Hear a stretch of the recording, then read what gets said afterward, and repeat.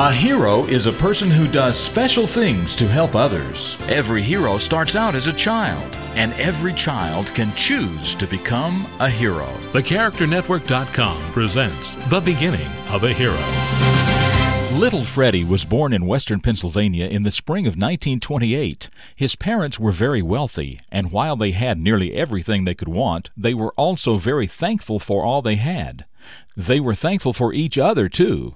Freddie's grandfather would often say to him, "You make this day special just by being yourself. Remember, there's only one person in the world like you, and I like you just the way you are."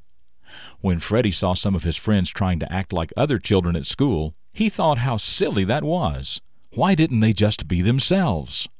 Well, little Freddie, Fred Rogers, always was himself, and many people think one of the most important things about him was the way he treated everyone around him.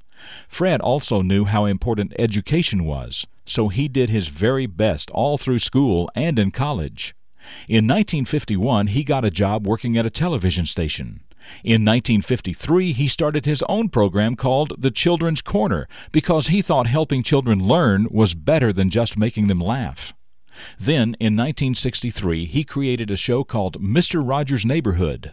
Soon, millions of children started watching. Later, the children who watched Mr. Rogers' Neighborhood grew up and had children of their own, who also watched Mr. Rogers almost every day.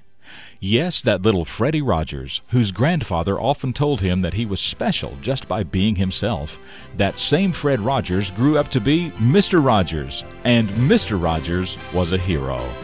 I'm Jim Lord. That's what I know about the beginning of this hero, and I know that you can become a hero too.